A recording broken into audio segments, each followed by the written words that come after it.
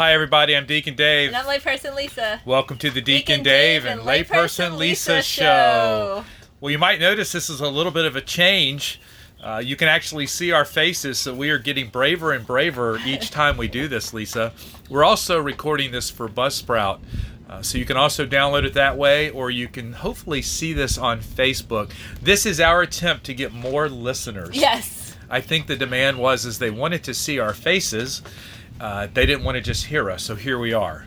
So last week we talked about the 9 choirs of angels, right? Yes. And we realized after 15 minutes that we needed to break this down into each choir.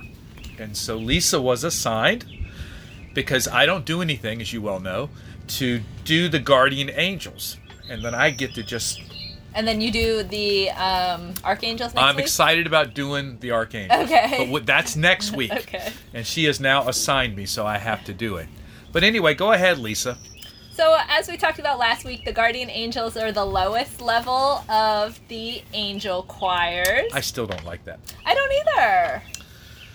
But hey, we they're didn't still make it angels. up. That's They're right. angels. That's what counts. That's yes. exactly right. So they're, even though they're at the bottom, they're stronger and more intellectual than the smartest and strongest people. So. Well, that's not hard when it comes to me, Lisa, to be smarter and stronger. So I'm It's not like really sure. That the intelligence of a million Einsteins. Okay, that makes me feel better, because that wasn't necessarily doing much for the angels to say that they were smarter than me. Okay. Anyway. And they are here to help and guide us.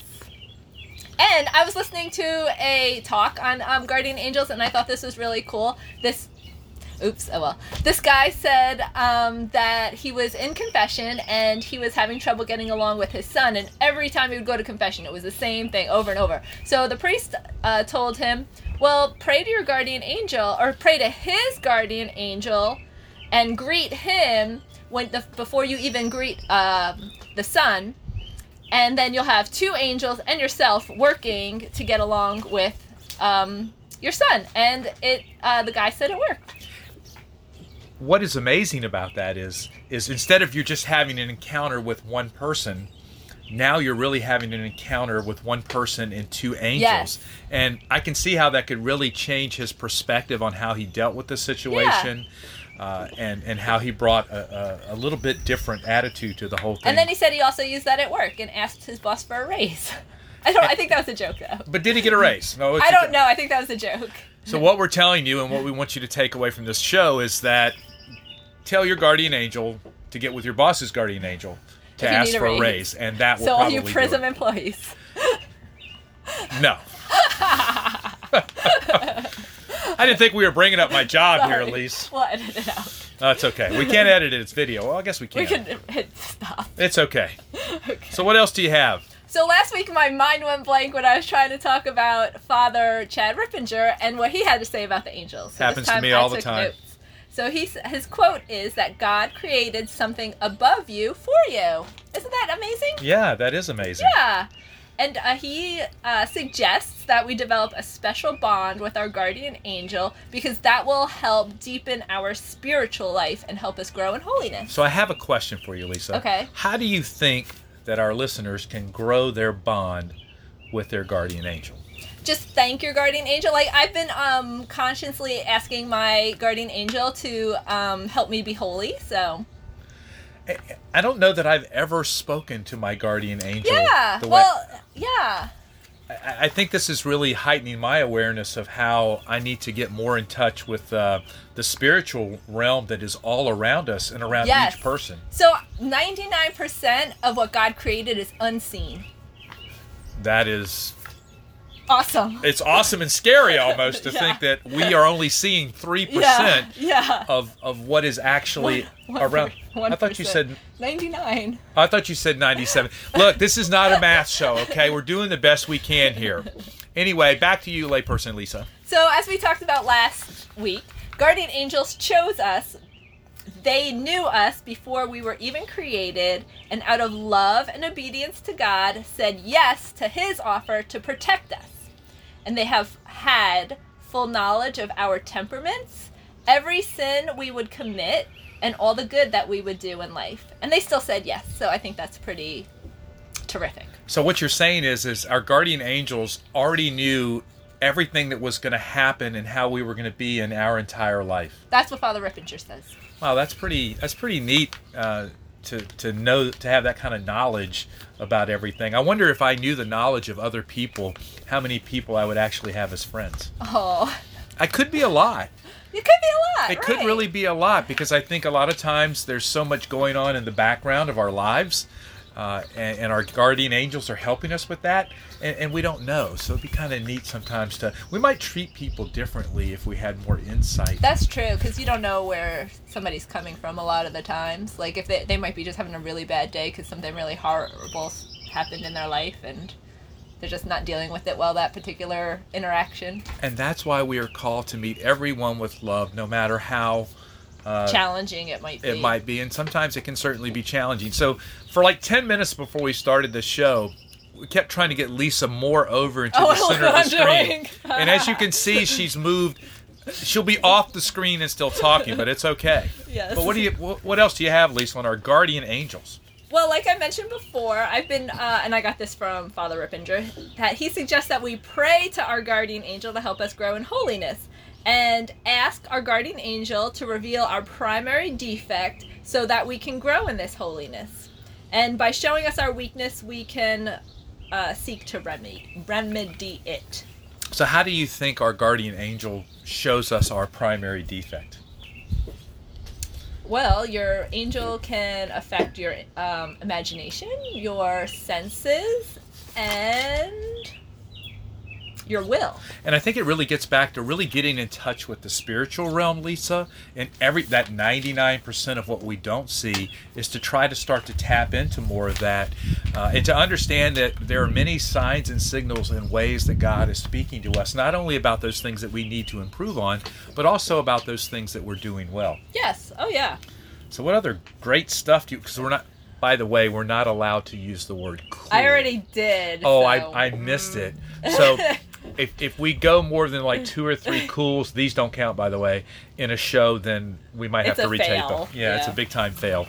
But what do you have? Also, ask our guardian angel to humble us daily. So Father Ripperger says that we should pray for interior humiliations, because guardian angels know the best and surest way to heaven is humility. So humiliations or humility, are those the same words? Well, so... I don't know. Interior humiliations, like... Or humility. Well, humility... Well, he said interior humiliation. Well, we need to look this up. So your assignment is what is the difference between humility... Is this to the audience? Yes, okay, and humiliation, because I'm going to say there's a difference. Because to me, humiliation means that in some way it has affected... who you are as a person or how you feel as a person. Okay. Where humility is really designed to help draw the self out of us, as you will, and help better unite us in our oneness with God in terms of interiority. At least that's that makes my sense, thinking. because he so I think he did mean humility, because...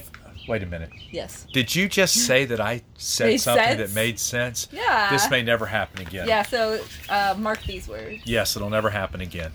Because he said that we will discover surprising ways that our ego was injured or pride shattered. So I think, when we ask for humility, then pride is just put aside. Like the whole litany of humility. That's exactly what I was thinking, Lisa. The litany of humility. I think we've mentioned don't let me be recognized, and it's a tough prayer. It is. Have we mentioned that on the podcast before? No, we need to have that after the Angel series. Yeah, after this 9-part series, we'll talk about the litany of humility. You can look it up. It's in the Roman Missal. It is a very challenging prayer if you read it. But it really can be very helpful, because it helps us to realize that it's not about us, and that the source of all that we do doesn't come from us, but comes from the God that created us. And I think in realizing that, because you're going to have things that come your way that I know I want to take personally. Take credit for. And we just can't do that. No, because the information continues saying, all angels are perfect in all virtues, but their primary way of serving God is through humble submission to His will. So that's how we have to start acting. Right, so our guardian angels are a perfect example of how we should have that same humble submission to God. And boy, isn't that tough to do, because sometimes I just want to do things my way. And it doesn't always work out when I try to do it my way. What about you, Lisa? Nope, not usually. You don't usually try to do things your way? Oh, or I they try don't work? to. I try to do things my way, but they don't work out too well. I know we're a little off subject here, but why do we want to do things our way? I mean, it's one word. Control. Control. We want to be in control. So we need to ask for that humble submission like our guardian angels. And it Anyway, goes back to our previous episode on surrender. we have all kinds of great episodes if you haven't listened to them, by the way. Play 'em. So what else do you have here, Lisa? So the guardian angels combat evil and strengthen us to resist temptation. So many exorcists have said in their experience, and we kind of talked about this last week, that when angels ask to be our guardian angel and they say no, they become a fallen angel. And some exorcists believe, based on what they see during exorcisms, that the fallen angel becomes a where is it?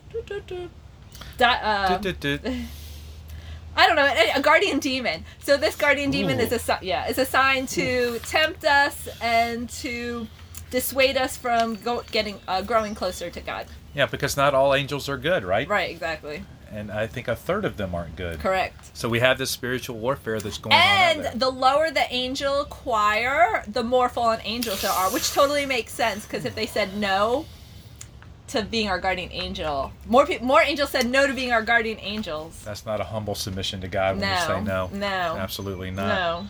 So I can't believe we've already been going for 12 minutes and we can't get our pikes. Oh, and I have such a good quote from Padre Pio. Okay, he so says, we're finalizing with our quote from Padre Pio. Yes, but beforehand, Lisa, hold Yes. your hand up there like that. I want you to see she's been I've been painting today. working. She didn't I even can't clean even up. see it. Unbelievable. You should have seen my hands before. You know, when you paint, you're supposed to paint the object and not yourself. But anyway, Padre Pio. So he actually could see his guardian angel, and until he was 10 years old, he thought everybody could. But in any case, he said that the guardian angel is our most sincere and trusted friend, even when, through our own fault, we sadden him with our own bad behavior. Wow. So we don't want to make God sad, and we don't want to make our guardian angel sad. Right. Well, listen, you may wonder where we're coming from today. Yes, we are at the corporate headquarters. The rooftop studio. That's right. That's right. We have the Pier Studio. This is the rooftop with the umbrella studio at the worldwide headquarters of Deacon Dave and layperson Lisa. We're so happy you joined us. Please listen to us on Facebook or on Buzzsprout. If you have ideas or feedback, we'd love to hear it, because we really enjoy doing this, and we want to keep doing it as long as you keep listening. I'm Deacon Dave. Layperson Lisa. See you next time. Bye.